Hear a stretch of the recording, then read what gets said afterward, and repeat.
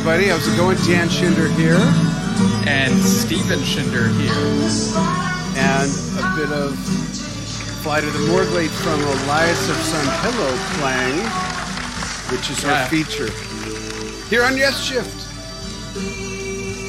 Yeah, this version is from the Montreux Jazz Festival in 1979, apparently. Like, they had Anderson, Howe, and Wakeman there, so it's, I guess, kind of like ARW, but without the R plus the H or something. I don't know. So it's kind of vintage at this point. The album had only been out a short time when they did this, which is cool. So it's very topical and relevant at the time. Not that he couldn't pull this out now and it'd be a buried gem, but it's cool that they did this way back then. Yeah. So I guess we should begin with the context of this album. But first, before I forget, I just want to give a quick shout out. So I got a message from Tim Lutterby and one from John Vehadia about how the website, the new YesFans.com, now has the original Yes Fans URL attached to it. So it's www.yesfans.com. So yeah, I think that's nice. They couldn't carry over some of the older stuff, but that simpler, more familiar URL is nice to have. Yeah. But yeah, so Elias of Sun Pillow. So this was something that was brewing for quite a bit for John. And, you know, I listened to the interview he did with Alison Steele back in 76 and the old Grey Whistle Test thing. And evidently, you know, Roger Dean's artwork on Fragile was an inspiration. And John had also read some works by Vera Stanley Alder, and there might be some Tolkien influences as well. And John says there was a saint named Elias. I don't know if he meant like literally with the letter O or with an E, but or his mushroom dealer. I mean, it's funny that, well, we'll get to that, but basically he says that he had like a story and he was like, I'm not sure if I can write that, but then he took his family to Greece and woke up one morning and heard the buzzing of bees and watched the sunrise for 2 hours and then started writing the story of Elias of Sun Pillow.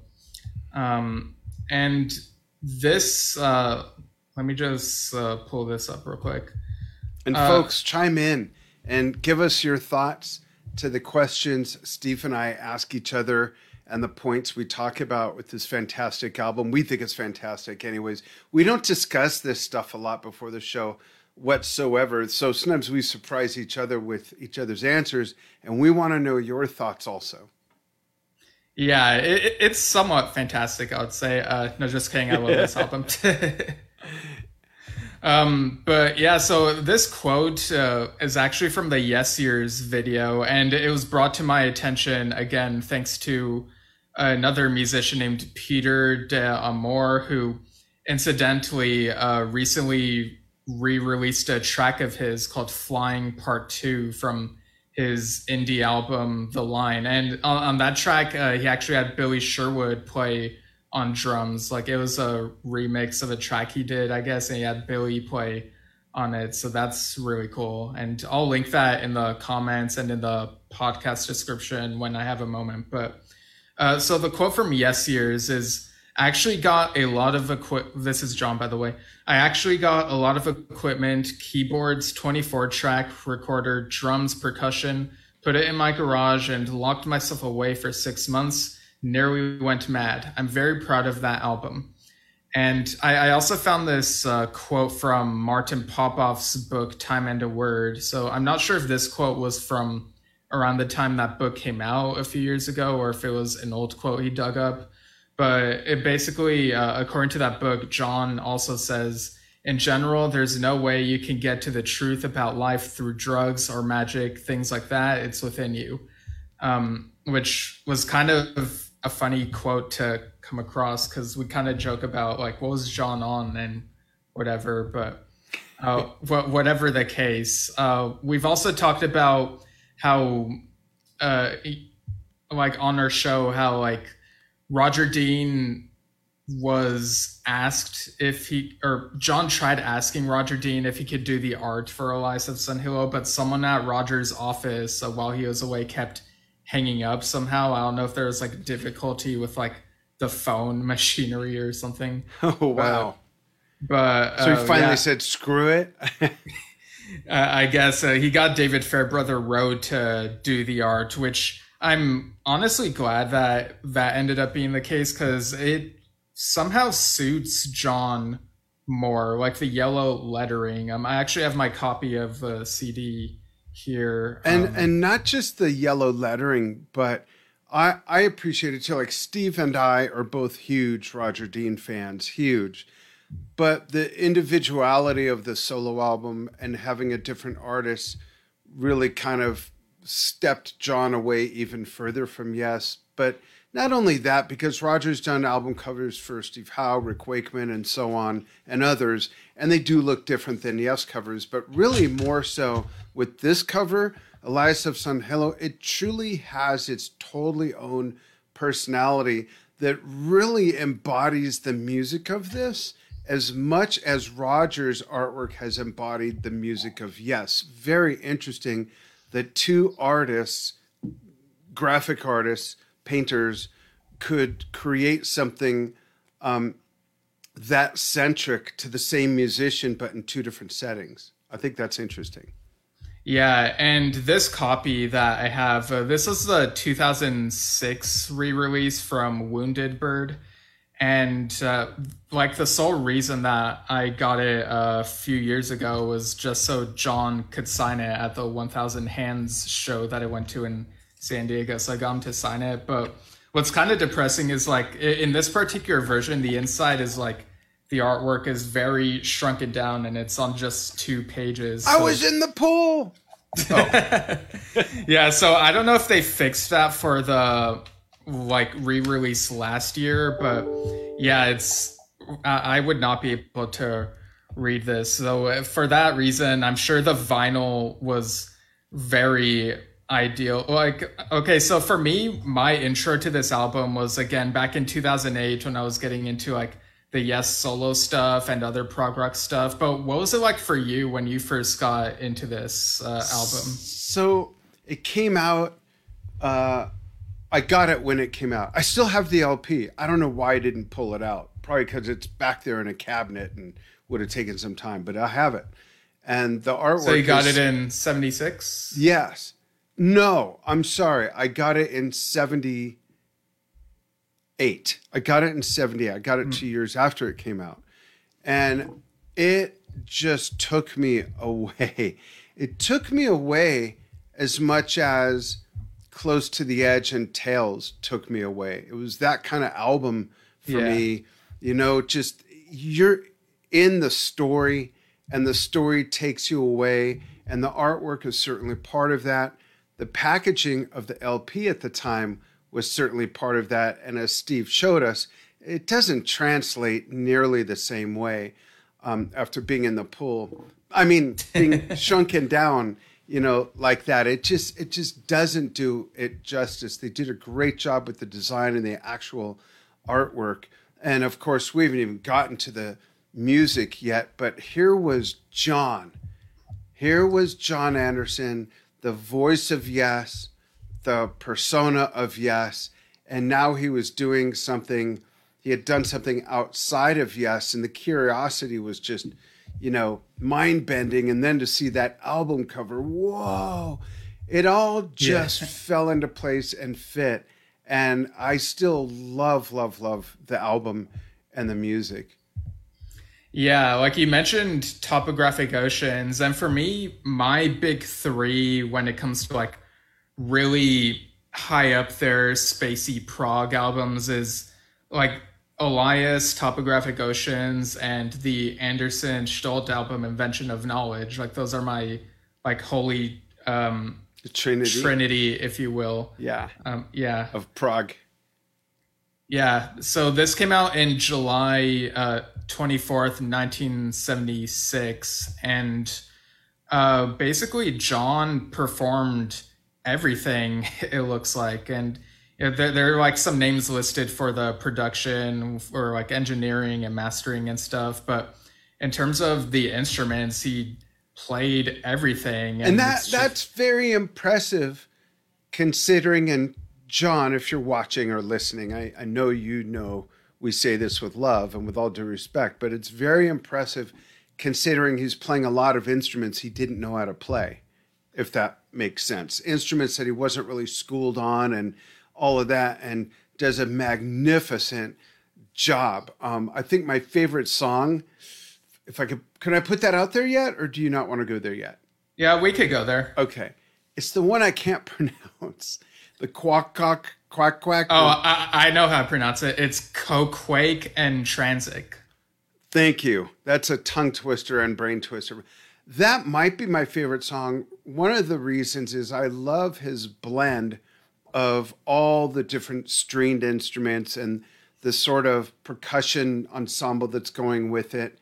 And I believe that all those different stringed instruments may have been influenced, and this is always one of our questions when it comes to Yes solo albums, and we're covering the first solo album by Yes member that was put out after they had joined Yes. What was the influence by Yes, if any, or vice versa? And I hear so much influence by Steve Howe, not that he's playing like Steve Howe, of course, but the fact that Steve brought with him this arsenal and this skill set of so many different odd stringed instruments, not just the obvious ones, 6-string, 12-string, acoustic guitar, mandolin, mandola, but the Valchalia, the lap steel guitar, all these weird instruments. And I hear a lot of that influence in this texturally and musically, and I love it. I think that might be my favorite song on the whole album. Yeah, so I'll go ahead and list these tracks very quickly and then say what my favorites are. Okay. So we got Ocean Song, and some of these are like grouped next to each other with like a slash, because like it's multiple songs on the same track. So we got Meeting, also known as Garden of Jeddah, Sound Up the Galleon, Dance of Ranyart, Elias, To Build the Morglade, Coquake and Transic, Neon, Transictol, I think that's how it's pronounced, Flight of the Morglade, Solid Space, Moon Raw, Chords, Song of Search, and To the Runner. And this is a very well-rounded concept album all around, I'll just say right off the bat. And it's about, there's this volcano that's breaking the world apart, and there are these 4 tribes. And so these 3 magicians, as John has described them, Elias, Ranyart, and Coquake, are trying to like unite these tribes and use this Morglade, which is built from fish, from what I gathered from the lyrics. And then I read elsewhere that like fish and trees sacrifice themselves to like build the Morglade, which is really wild to think about. I was close, because I always thought it was fish sticks. Yeah, I mean, this really does look like a fish out of water, so to speak. I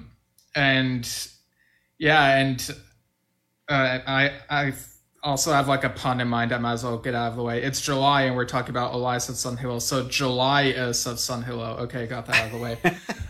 But my favorite track might actually surprise you, because it's instrumental and doesn't have John singing. Which one? It's Song of Search, so like the second to last song. It's very, to me, on its own, it sounds kind of melancholic and like thinking about life and how things, it's contemplative. Things sometimes end, and then with To the Runner, it feels like a new beginning type of thing. I've even written lyrics of my own while listening to Song of Search, kind of set to its tune, inspired by it. And yeah, I just love that song. But I've also liked Moon Raw a lot. I mean, I like all of them. We're talking about some that we really put up there. I've always liked Moon Raw as well. And of course, Flight of the Morglade is kind of like it's a staple. Yeah, absolutely. Yeah, If I there were love to be a title Flight. track, that would be it. Yeah, I love Flight of the Morgwade, and To the Runner is kind of a reprise of Flight of the Morgwade, I guess.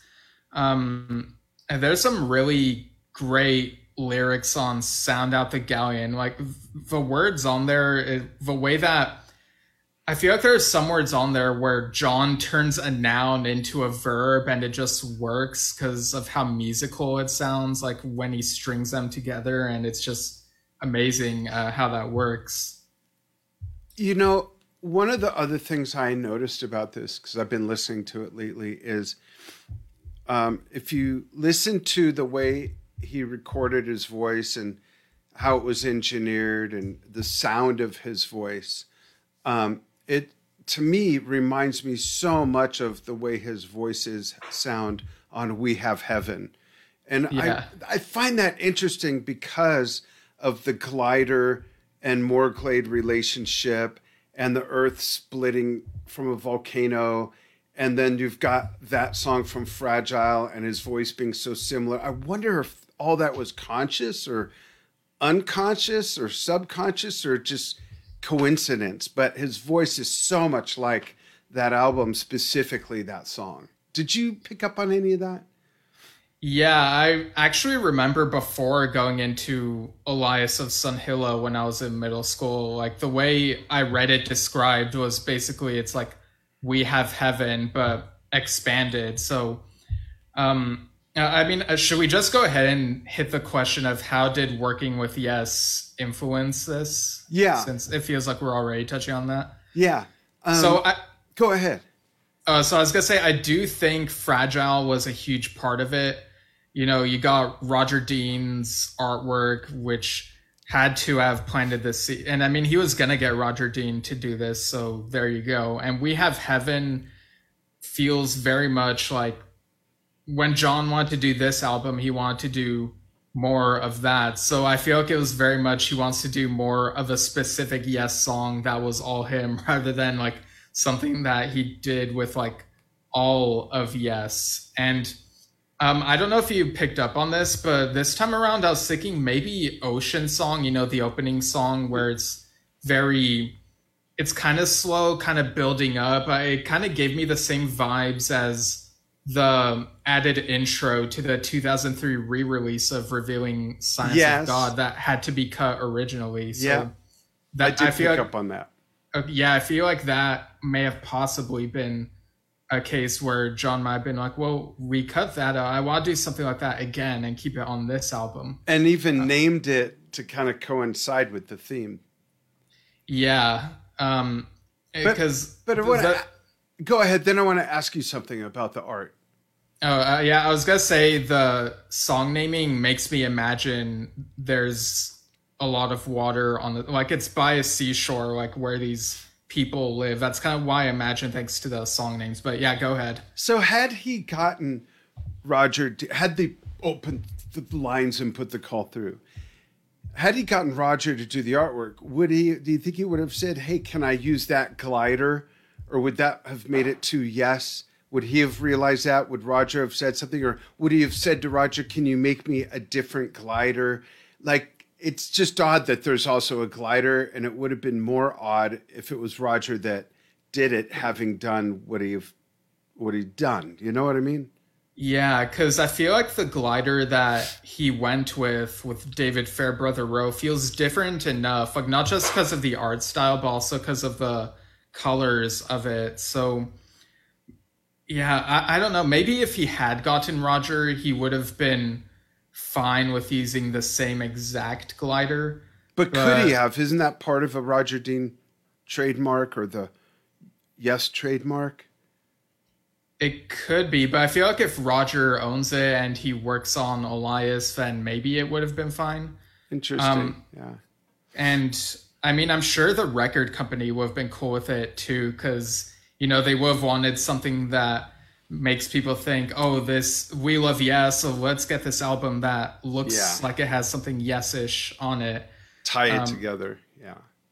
Yeah, but I do love the direction that he actually did go with it. And I feel like much of this iconography felt it became part of John's identity. I mean, we have like this circle with a square and triangle, and Right. he's like had that on stage during the Union tour and other things. And yeah, it feels very John. But do you think that if Roger Dean had done the artwork, it would have changed how we perceive the music and the story of this? That's so hard to say because I can't imagine something visually to be more fitting. And it's easy to say that, being that this is the only visual representation we have. Right. But it's just so fitting. I just can't see it any other way. You know, like I can't picture John with a white afro. Oh my gosh. Well, you know what I mean? Yeah, I know what you mean. And like, what do you think is the deepest, if at all, factor that relates to being in Yes influenced the sound of this? I feel like, I don't know if the Yes sound and approach influenced this, but I do think John's position in Yes and how he grew and wanted to grow further influenced it. Because I do vaguely remember there was a quote from Eddie Offord where he talked about how some of the guys in the band would kind of tease him a little. And, you know, in the early 70s where, you know, like on Yes songs, they're used to seeing John mostly like have a tambourine. But as the 70s progressed, like mid 70s onward, he'd use an acoustic guitar every now and then. And so I kind of feel like he really wanted to grow and sort of prove himself, show that he can do a lot more than what I guess people thought he could do, if that makes sense. Yeah, that's true. And that really blossomed on this. Yeah. And funny enough, apparently like after this album came out, there's like this really funny anecdote pertaining to Vangelis. Let me just pull it up real quick. So after Elias of Sun Hillow came out, like management from the record company that Vangelis was with, they said that they weren't happy that he played on Elias of Sun Hillow without telling them, and he was like, well, I didn't perform on this. And there's this quote that was from an interview with him that got translated to English where he said, I myself was very surprised it had my name on the thank you list. Maybe I have influenced John, I don't know. And it's clear that it's closer to this than you get with Yes, but maybe it's a coincidence. In any case, it's a formidable feat. There is such a record when it features like John, a debutante on keyboards. I'm not really sure what that means. I believe the record represents more the way he is than what he does with Yes, no offense intended. Anderson is not an instrumentalist in the old sense of the term, and yet he has made, with lots of effort, a marvelous record. And it's pretty well put, actually.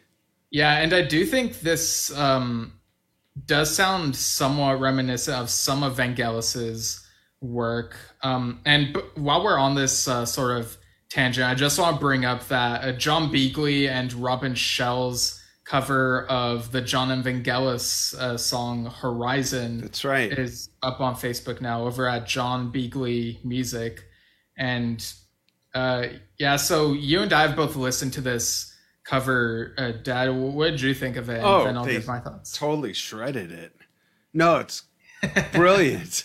Well, I mean, shredded could mean like That's a true. positive thing in rock, but That's true. It's brilliant. It sounds great. The music and the vocals. Wow, it really lives up. It's a great tribute. How about you? Yeah, it sounds, because John Beagley had been posting about how he was trying to figure out how to get it like really close to the music, and it sounds like if I had listened to it without knowing what it was, I think I would have thought it was the same exact track by John and Vangelis. But then when Robin starts singing, I might have been thinking for like a couple minutes that maybe something was different about my volume or something, and then eventually figure out, oh, it's a different singer. He definitely sounds a bit more different in the second half of the song, but it's still like it's a great tribute and a really nice thing that they put together in light of Vangelis's recent passing. Yeah, absolutely. It's a great tribute.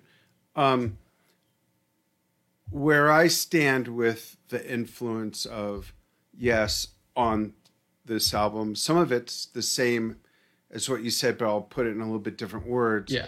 The part where John did grow, and I think had he not been in Yes, I don't think he would have been able to acquire all that stuff and lock himself up and know how to use it.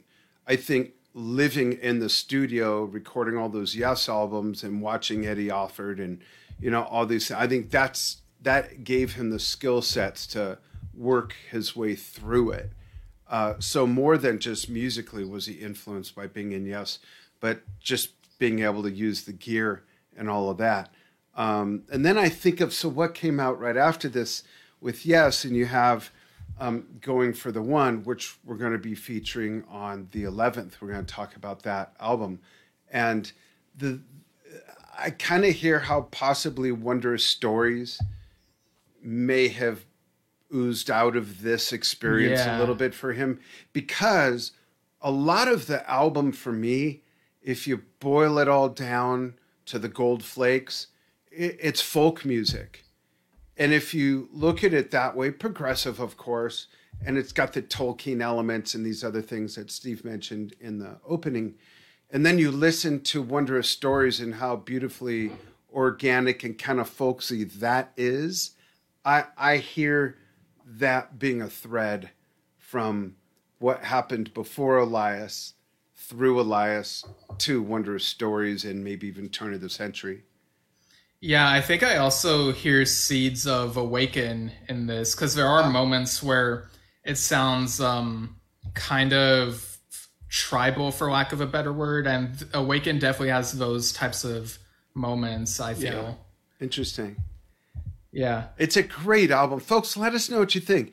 If you're watching on Facebook, whether it's live or the archive, chime in the comments. Let us know what you think of Elias of Sanhillo. If you're a Yes fan, if you're a John Anderson fan, and somehow, for whatever crazy alternate universe reason, you're not familiar with this album, get it. It's great. And if you could find the vinyl, even if you don't have anything to play the vinyl on, get the CD to listen to it on. Get the vinyl for the packaging that we talked about earlier. It's really great.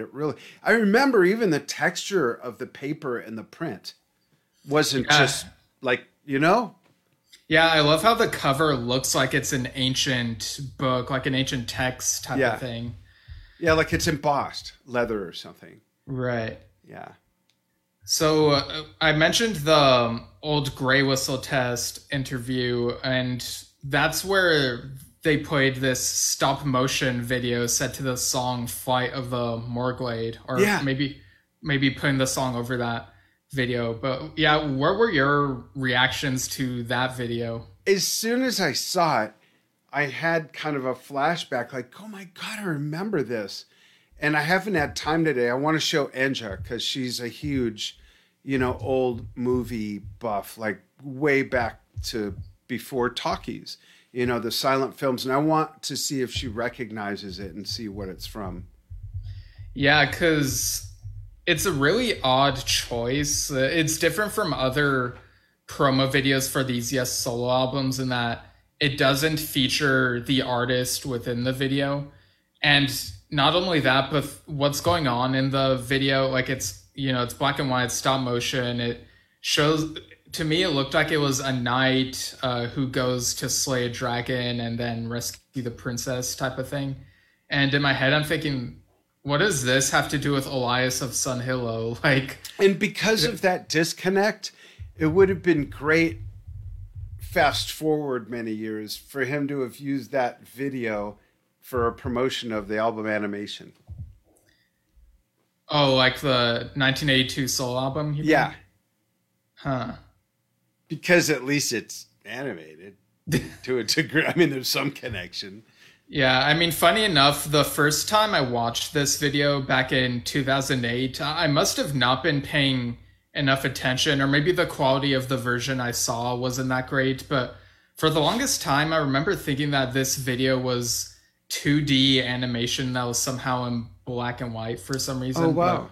But yeah, no, it's stop motion. And it's like, I kind of wonder like if this was maybe some sort of public domain thing that they dug up and just slapped the music onto, or if they... Yeah, I don't know. Let's get John on and ask him. Yeah, I'd love to ask him about that. Yeah, and it's very intricate, too. Yeah, because fast forward to a couple of years ago, and on his YouTube channel, he re-uploaded this interview, but omits that particular stop motion video and instead places like this like 3D computer animation that's kind of what you would expect from his YouTube channel. It's got like asteroids and a ship that looks kind of generic, doesn't look like the Morglade really, but I guess thematically feels more like the story in that sense because, you know, it's space and stuff. So I kind of wonder if maybe that was a rights thing, or if it was maybe John thinking maybe he was not that happy with that just original video. Yeah, you know. Yeah. So yeah. Where does this album rank for you? I know this is a difficult question. As I'm asking it, I'm thinking, why? I don't want to answer this, but I'm going to ask Steve anyways. Where does this rank for you for Yes member solo albums? It's got to be my favorite of all of them. It's the one I've listened to the most, like not just out of Yes member solo albums, but of any solo albums. Oh, wow. Yeah, and so yeah, it's my number one solo album for me, I think. And to be fair, listening to Story of I recently sort of challenged that, but at the end of the day, you know, even before re-listening to Elias of Sun Hilo, I already had the songs stuck in my head because I knew them so well and just already knew them before re-listening to it for this. Hey, you have a Chihuahua, right? Yeah, I do. What's his name? His name is Elias. Yeah, this album has meant a lot to you. Yeah, he's a brown Chihuahua, and funny enough, one of the comments that we got like so many comments, so I had to like trim it down to just several. But one of them was from someone named Debbie Gentry Thompson, who said, "Love this album so much that I named my dog Elias," and she also had some sort of brown dog, and it's just really funny. Are you guys related? Wait, I guess I would know that. And how old's Elias? 15, 17? He'll be 14 in September. Wow. And there's a couple comments here from people watching on... Yeah, I see them. You check Trump Talk TV on the Yes Shift page. I see Jason Dole says, I think it's great people are discussing Elias of Sun Hilo. Well, I don't know if people are, but we are. Thank you. Thanks, Jason. That's cool, though. Good point on the Awaken connection. There's lots of looping, rhythmic, and organic chants. Yeah, that's true. And that's where I got some of We Have Heaven from, as well as the actual mix and sound of John's voice. And then Christina Bourbano Jeffrey, hey Christina, says, I loved this album for years.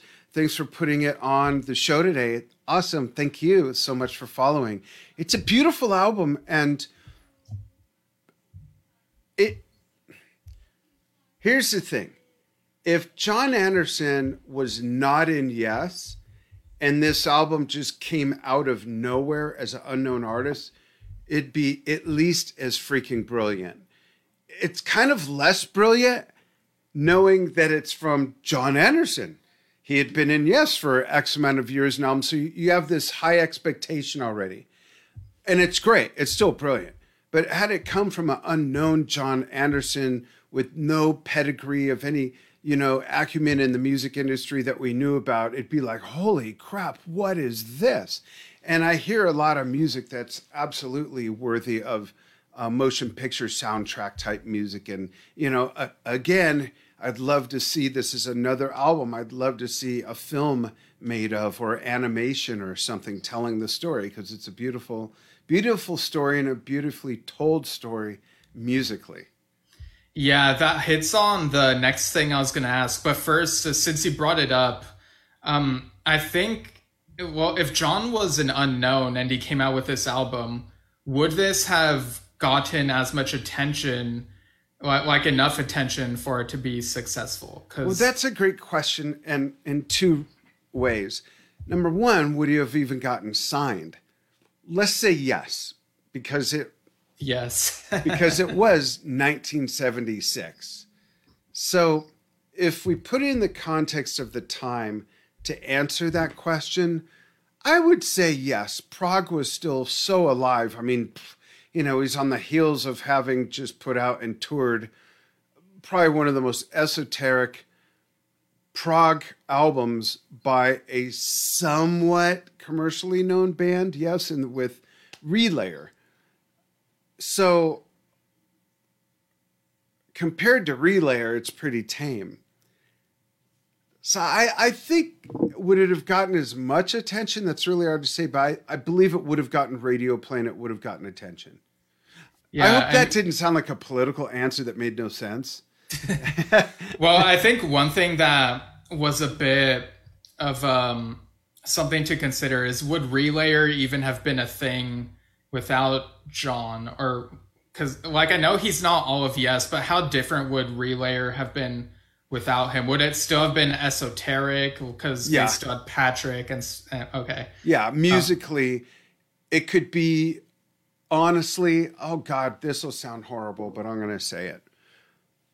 Had the music been sung by someone else in Japanese or Portuguese with the same syllables and the same notes and not having a clue what the story was, I think it still would have been revered as a holy crap album. Okay. You may still have been able to discern from Gates of Delirium that it's a story about war and, you know, all that, because musically it's told very well that way. But To Be Over still would have been an absolutely beautiful song, and Sound Chaser would have made musos want to literally chase that sound and be able to play it. I'm not saying the vocals don't matter or John doesn't matter. I'm just saying there's that side of it where musically it stands on its own.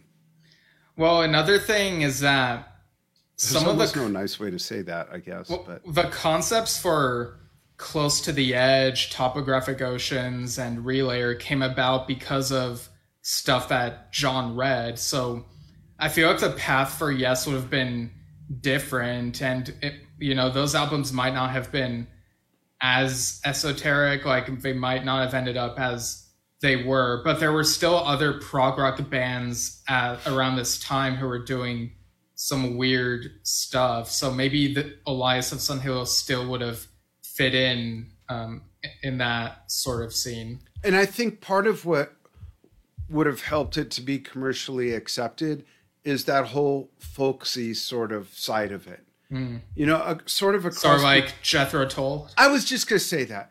It's sort of like a cross between what Jethro Tull was doing at the time with the Renaissance / Baroque sort of soundscape to their music, with what Yes ended up doing with Wondrous Stories and Turn of the Century and, Magical and that sort of thing. It slots right in there, probably by no coincidence.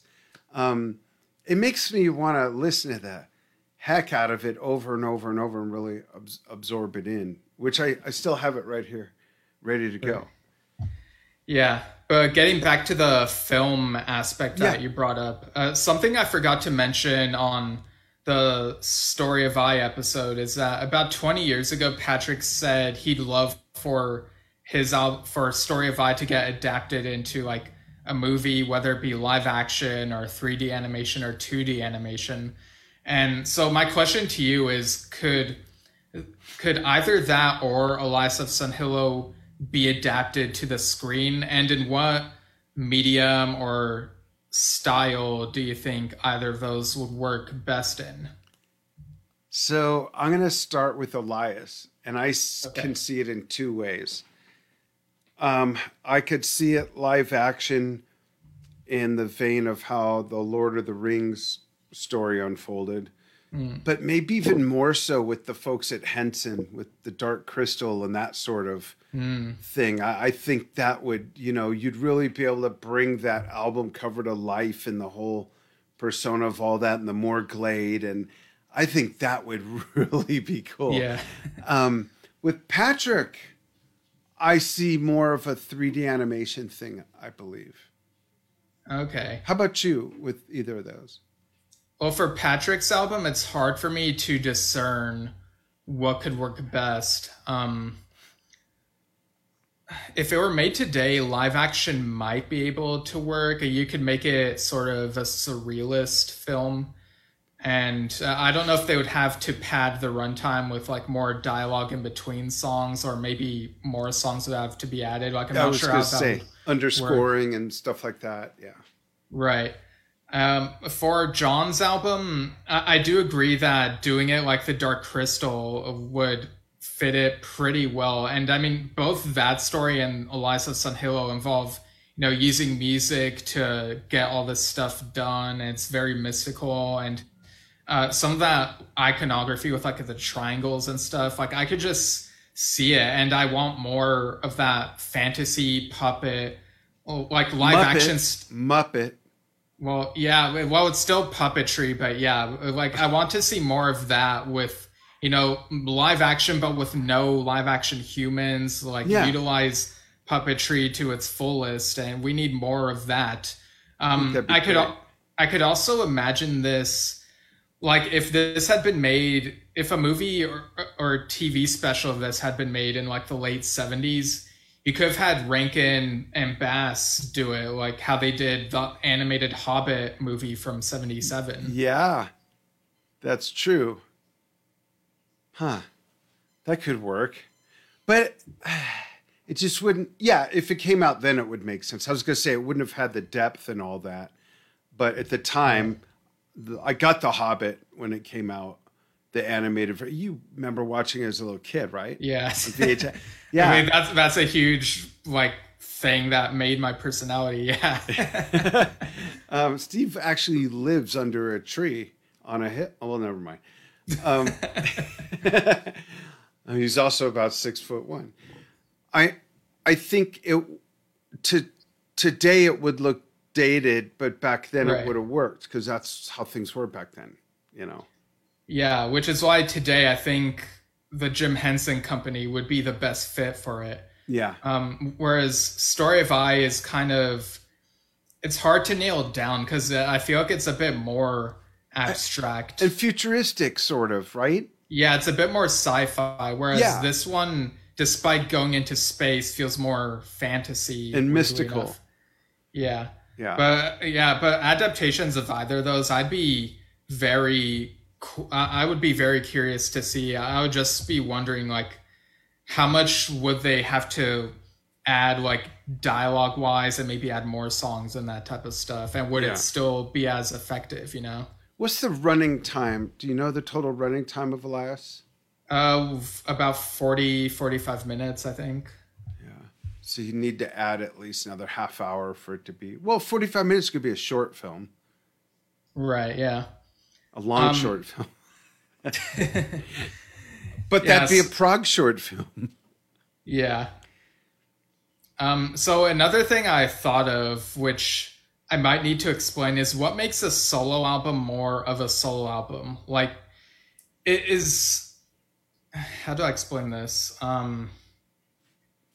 So does duplicating oneself so that they're performing everything make a solo album more of a solo album, or does having just one person perform one thing where it feels like it's just one voice, one instrumentalist throughout, make it feel like more of a solo album? I'm going to give you two answers. One is they're both right, because sometimes a solo album means someone's in a band that they're a member of and they're known for, but they break away to do this project, so it's considered a solo album regardless of how much they do or don't play or sing on it. Whereas for my sensibilities, I more appreciate something like this, where in John's case he's playing everything, but where in other cases the person's playing at least most of the things, and they've written all the music, and it's their baby, you know, their thing. Alan's, bless his heart, Ramshackle was much more a complete embellishment of your second example, where it just happens to be solo, as in not in Yes, the band he was, even though he had a couple of the members involved. You know, that and this album we're talking about are two different ends of the spectrum. And do you want to address that comment by Nick? Because I know you said some of this already, but before you do, what's your answer to that? And is mine acceptable to you?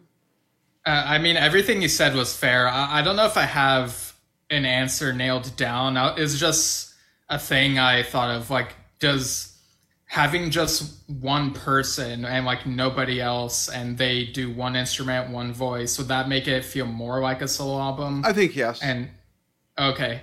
And I also think if they have guests, let's say it's my solo album and I'm playing drums and percussion and that's it. And I'm in a band, I'm known for that band, and I do a solo album, but I'm playing just drums and percussion, but I wrote all the songs and I'm producing it. I think that's very much a solo album. Okay, yeah, because that's kind of middle ground there. Yeah, because I was thinking, in any case, like, to me, this feels the most solo album out of these 5 Yes solo albums of this period, somehow, because I think because it's just John, even if he is performing everything, and it doesn't feel like it's just one person doing one thing, if that makes sense. Yeah, he's not just playing the harmonica through the whole album. Right. But this comment from Nick Kokocious, Elias of Sunhillow was inspired by the book The Initiation of the World by Vera Stanley Alder, a British portrait artist and writer on Western occultism. I call bullshit. Oh, sorry. Keep going. She also advised John on concepts for the Tales from Topographic Oceans album. I think she even helped with writing in the liner notes. Interesting. Yeah, I didn't know that about Topographic Oceans. So yeah, thanks for that comment. Yeah, absolutely. That's so cool, Nick, to have you chime in and be so well versed in such literally a deep cut, you know, that's a whole album. The album's a deep cut, right? Yeah, definitely. It's just so out there. Yeah. I wonder what percentage of Yes fans have ever even heard this. Right. Well, speaking of percentages, how Yes is this album, would you say? Ooh, you always ask this during these. I love this question. Yeah.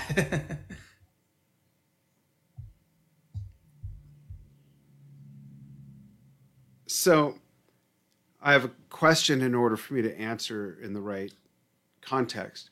Okay.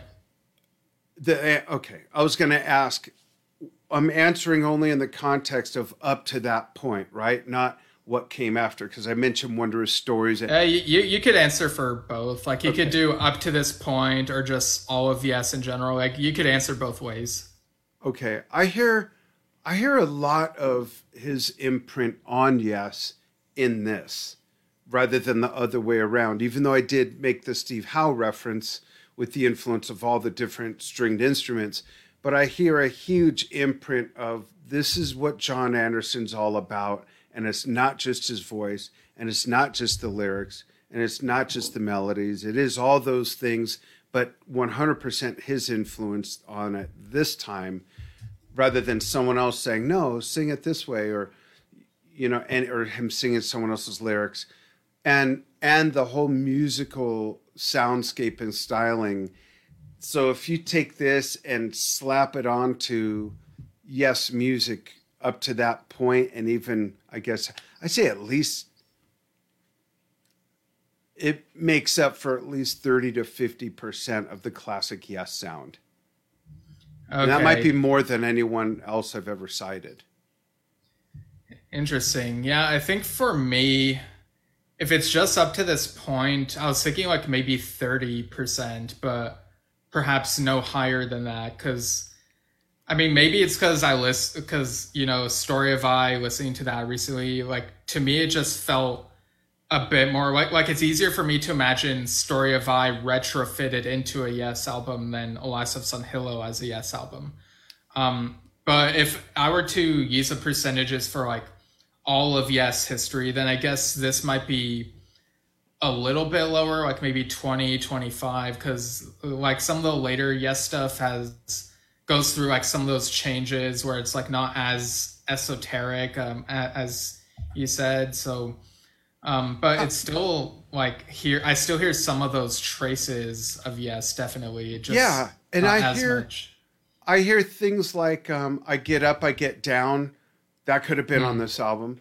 I hear "Oh, the Remembering." Totally hear that on this album. That totally would fit if that came in out of nowhere. Just little things like that.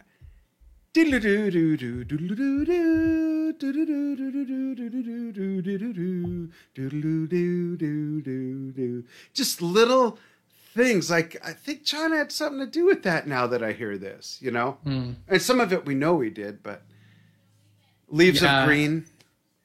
Yeah, because even parts of The Ancient have like some like the way that the words are chanted, and like there's some carryover into this, I think, like the way some things are chanted. And We Have Heaven. Yeah, definitely. Yeah. What we talked about and what Jason mentioned also agreed with us about Awaken, with you said the tribal stuff, the loop and looping, repeating rhythms. He's definitely had a little bit to do with the sound of Yes over the years. Yeah, and like this was a huge first solo album for him to do. I don't think there was anything quite on this scale from him until Toltec, I would say. And you know what? You make a great point that you mentioned earlier about him probably feeling like he had something to prove. He was known for having a tambourine once in a while, maracas.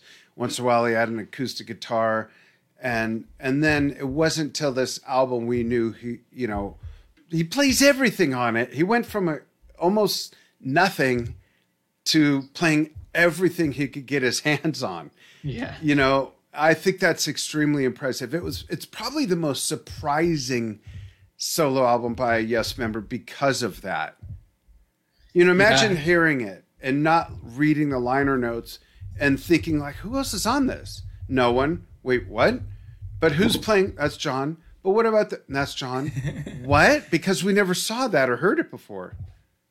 Yeah, because I think one of the comments that I saw was like someone, I think today, thought that Patrick had performed on it with John, and then I told them, no, it's just John on all of it, and they're like, I stand corrected. So it was a really funny thing. But it's also a testament to how well he fooled everybody with some great musicianship on some instruments he was not very well versed. He just picked them up and played them, and and I say that with love. I'm not criticizing. Ian Anderson, same thing. He is a flautist to the highest degree of flouting. I learned only in the last maybe 3 years ago that all the stuff he had done on other stringed instruments, he was making shit up.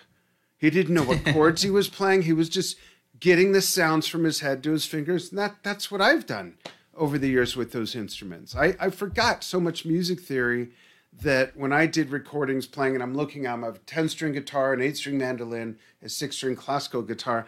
I never wrote out the music. I just taught my fingers to do what was in my head. And for him to do a whole album like that and for it to work, that's very impressive. Yeah. I have like a couple more topics, but let's get through some of these comments first. Okay. Yeah, so I'm not sure if we'll be able to read all of these that we have on the doc here, but Brian Levine describes it as such. He says, it's an event. John Anderson does Tolkien via Roger Dean. When you consider he played all the instruments, it's nothing short of phenomenal. And yeah, that's a very great way of describing it. Tolkien by way of Roger Dean. Yeah, absolutely. And John Kuhn says, absolutely incredible that John did this all by himself. A true solo album and extremely creative. And here's an interesting one from Mark Jacobson. Yeah. He says, this was a challenging album for me, but since I like musical challenges, it was just fine. After several years, I fell in love with it, and it's always blown my mind that John Anderson played everything, just to our point, what we were talking about. Not bad for a singer, and John, of course, is known as a singer. Freddie Mercury was a singer, but he was a brilliant musician as well. Yeah, he continues. Anyway, I rank it number 2 amongst all solo albums by Yes members, only behind Chris Squire's Fish Out of Water. I'll have to check that out. I'm not familiar with it. Which I think is the greatest solo album by anyone ever.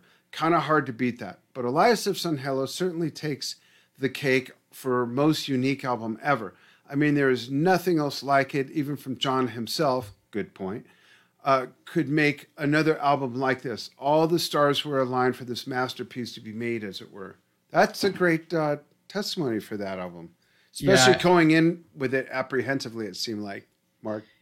Yeah, and on a slightly different end, Hugh McGinnigal says, the writing of Yes collectively and individually was so prolific around that time with Fragile, Close to the Edge, and Tales, along with the solo albums. Of those solo albums, John takes top place over Chris's Fish Out of Water by virtue of the sheer complexity of the pieces and the fact that he played everything on it. I've often wondered if... Sorry, what? I said everything in all caps. Oh, yeah. He continues, I've often wondered if what Mike Oldfield did with Tubular Bells gave John the idea of doing everything himself. Good point. That's a great point. So, yeah, that's an instance where Hugh prefers Elias over Fish Out of Water. But I did see a couple other people say they prefer Fish Out of Water despite liking Elias. I think Fish Out of Water is probably, out of these 5 albums, the one that pleases the most types of fans, like both the more casual listeners who might go for commercial stuff and the prog heads who would listen to complex stuff, if that makes sense. Yeah, I think you're right. It's probably the biggest crossover, easily crossed over album, if that makes sense. Steve Howe probably being second to that. Yeah, and these next 2 comments that we actually have a couple images from them. So this one is from Doug Curran, who says, John's best solo album, a wonderful mix of music, story, and art in one package. A must for John fans. This is my John signed in 76 US album. And yeah, so he posted a comment of his copy of the album with John's signature. And I didn't download that to show it. Oh. Sorry about that. Oh, okay. Sorry, Doug. And Tom Millman said, this is my favorite album of all time. Headphones, a darkened room, a nice buzz, and I'm right there. This is my original pressing that John signed accidentally twice at the 1000 Hands meet and greet. So yeah, he also had one where John signed it twice. It's kind of funny. And Dave Watkinson, who's been on our show a couple of times. Who? Dave Watkinson. He says, an album like no other. John is in genius mode, perfect music, story, and cover. I have the whole box of 50 items on Elias I used for the re-release. So yeah, And it came out on his birthday, I happen to remember. Not John's birthday, Dave's. Oh, did it? Yeah, it came out on his birthday 40 years ago, whenever, yeah. Oh, interesting. Yeah. Okay. Not 40 years ago, what am I saying? But when it came out on his birthday. Okay. His 40th birthday. Dave's like 98. Just kidding. But yeah, going back to... yeah, we have this thing about the Yes Solos sampler, but do you want to touch on that solo sampler thing first, or these other 2 questions at first? 2 questions. Okay. So from what you've heard of the live stuff, like, what do you think? Well, I guess I should preface this by, in terms of live play, and we haven't heard like all this, like both of us, but in terms of live play, John has done Flight of the Morgwade at least once on the Yes 1976 tour. Right. And like we mentioned, there's that 79 Montreux Jazz Festival. And he's also done Flight of the Morgwade acoustically in the early 2010s. And on the 1000 Hands tour, he's done... I remember at the show I went to, it had Ocean Song playing on the speakers while everyone was getting ready to perform, as a pre-show Did that surprise you? Yeah, it kind of did. It surprised me how much Elias there was in there. Like, I know Flight of the Morgwade was performed. It began with the violinist doing like a little bit, and that segued into that. And there was like something kind of missing that didn't make it sound as spacey as on the album, but there was some cool stuff. Like I could hear like the guy on like the hand drum, like, whenever John would be singing, it would be like in rhythm with that. So like at the slightest confrontation, it'd be like do, do, do, do, do, do, that type of thing. Yeah. And I think To the Runner was also played. And at the end of the show, when they did Starship Trooper, they segued the song into a bit of Solid Space at the end. Oh, wow. Yeah, it fit really nicely, just that transition. It was so good. That's interesting. Yeah, but what do you think of the little bit of what you've heard of, like what I sent you, like the intro music, I guess? Yeah, we played a little bit of the intro. I'm going to open it up before I answer and play a little bit of it. And it might jump on the screen real quick, folks. I'll move it out of the way because the pictures have nothing to do with the music. Oh, it's not going to. So check this out. I'm just randomly going to just go right here. And there they were inside the morgue to move but to chat with the force to position.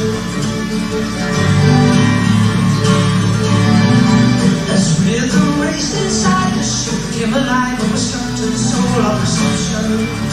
We're going to play a bit of one more. And raised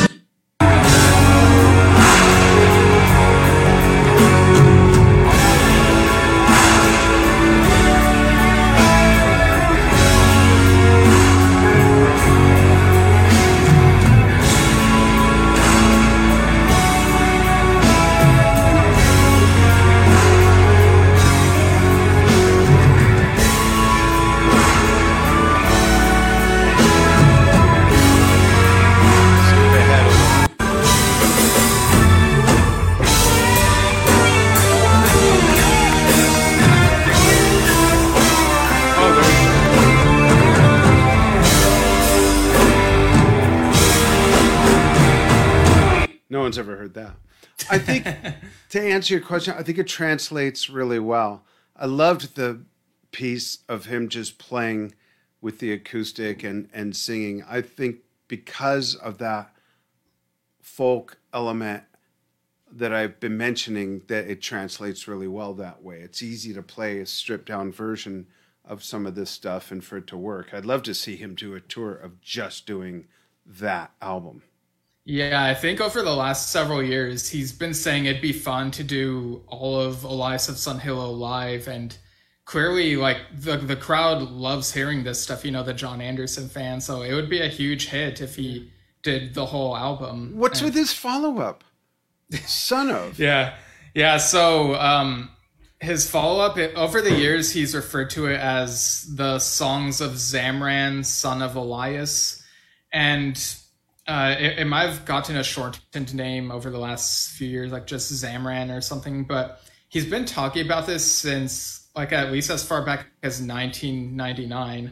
And back then he was saying he'd been working a couple of years or a few years on something like sort of like Elias. And every now and then he'll say in an interview that he's still working on it. And there are like little snippets that have trickled onto YouTube, like from this work in progress. But the way that he talks about it sounds like what the heck is this supposed to be? Because I remember there was a quote from him, and you can find lots of this info over on Bonde Gazoo, but at one point I remember he said something like, oh, Zamran is going to be an app and it'll take you on different pathways. And it's like, well, what is this supposed to be? Is it supposed to be like on shuffle and it makes sense no matter what order you listen it to? Or is it supposed to like, is it choose your own adventure type of thing? Like, how's this supposed to work? Interesting. So what's your answer for how it sounds live and how it translates? Oh, the Elias material, you mean? It sounds really great. I really want the full album to be performed. Yeah.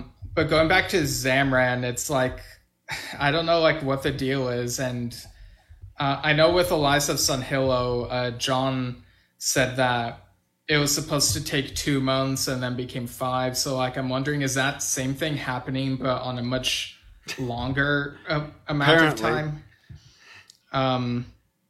So I just found like this quote from like the March issue of Prague magazine, where apparently it describes Anderson as being close to finishing Zamran, Son of Elias. And he's quoted as saying, it will be in 4 movements lasting over 4 hours. The first and second movements are finished. They're 55 minutes and an hour. I was working on the third movement just yesterday. That's over an hour. Now I've just got to work out the story interwoven between the layers. Wow. I'd love to see the film, see the concert, get the book set, the whole deal. Yeah, I would love these albums adapt into graphic novels or prose novels. Like, that'd be really cool. Yeah, absolutely. And what was the other question? So the other question... Oh, I think it was actually about Zamran, like what the deal is with that. But really? Okay. Yeah, but I guess we can go to the Yes Solos LP sampler topic we have at the bottom. Yeah. So from what I understand, this was an LP that was given to like radio DJs so that they have like all these, I guess, singles from each of these 5 Yes solo albums. And I suppose it's not designed to be played beginning to end, but right. What I was kind of wondering is if it were designed that way as an album where it showcases 2 tracks from each of these 5 albums, is there anything you would swap out and swap in, I guess? I should mention that this has Flight of the Morglade, Hold Out Your Hand, Break Away From It All, Best Years of Our Lives, Spring Song of Innocence, sorry. Ooh Baby, Dancing Now, Lost Symphony, Lucky 7, and Meeting with Sound at the Galleon. I'm looking at the list to answer that. First of all, I think Break Away From It All by Steve Howe needs to go either first or last. It's in the 3rd position. I love that song. It's so much energy, and that should probably be the last song, just like it is on his album, because the outro of it is great. Okay. Yeah, it is. Yeah, to open, I'd say Hold Out Your Hand. Ooh. Yeah.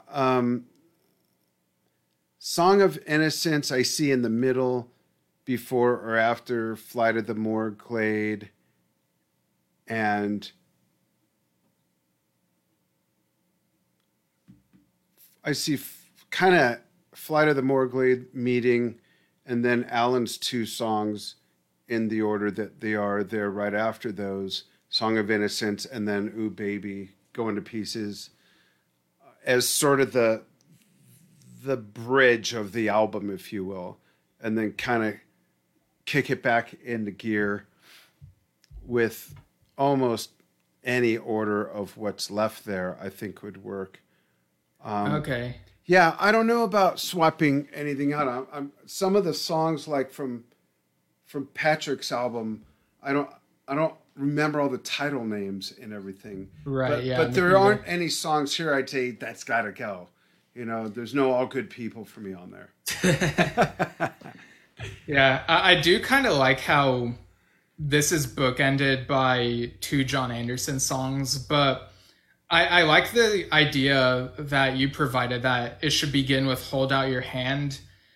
I think that as much as I like Lucky Seven, I would swap that out so that we could have, like, well, for one thing, I would put some of these back to back with their respective artists, so they wouldn't all be separate from each other. But if it begins with Hold Out Your Hand, I would want it to be followed by You by My Side, because I just like those two go hand in hand, pun intended.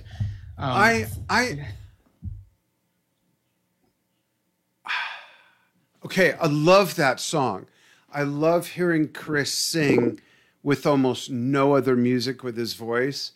But to me, Hold Out Your Hand is an opening, bum, bum, da, da, da, da, da, and then it just comes down with, you know, that's the only thing. It would just bring it down, and then you gotta. Well, I think they can make that work though. Like they could follow that with Spring, Song of Innocence, and then have that lead into Meeting, Sound Out the Galleon, and then Flight of the Morguade ends side one, and then you don't think it just cools off too soon though? I don't think so. Okay. And then side two, I think I would swap out Ooh Baby for Avacak, since that one is like really, you know, really trippy, and just I prefer that over Ooh Baby. That's true, yeah. And then Dancing Now is a good song, but I think I would swap that out for Kashasa. And then I suppose then you would have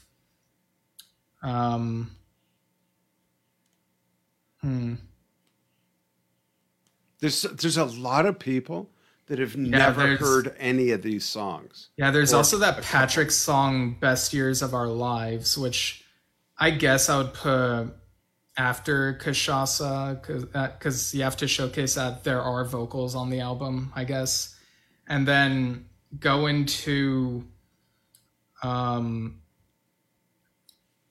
Lost Symphony and Break Away From It All, I guess. Fair. Cool.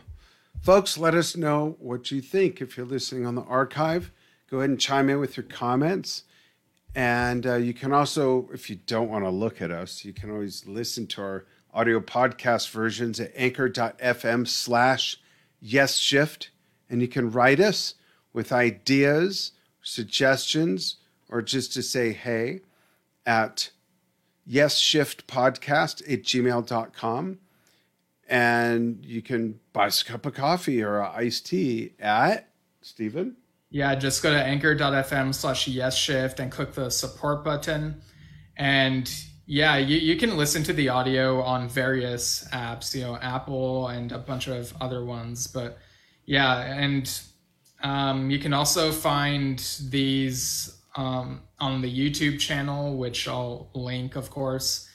And again, you can catch us live here on facebook.com/YesShift. And our next show will be on July 11th. It'll be our 1 year anniversary show, which we've titled Going for the 1 year anniversary. So we'll be talking about going for the one, and sort of kind of through the lens of I'm sure we'll be gushing about what we love about that album, but we'll also be looking at it through the lens of how did working on solo albums in this period sort of influence That's that my album. least favorite Yes album, but whatever.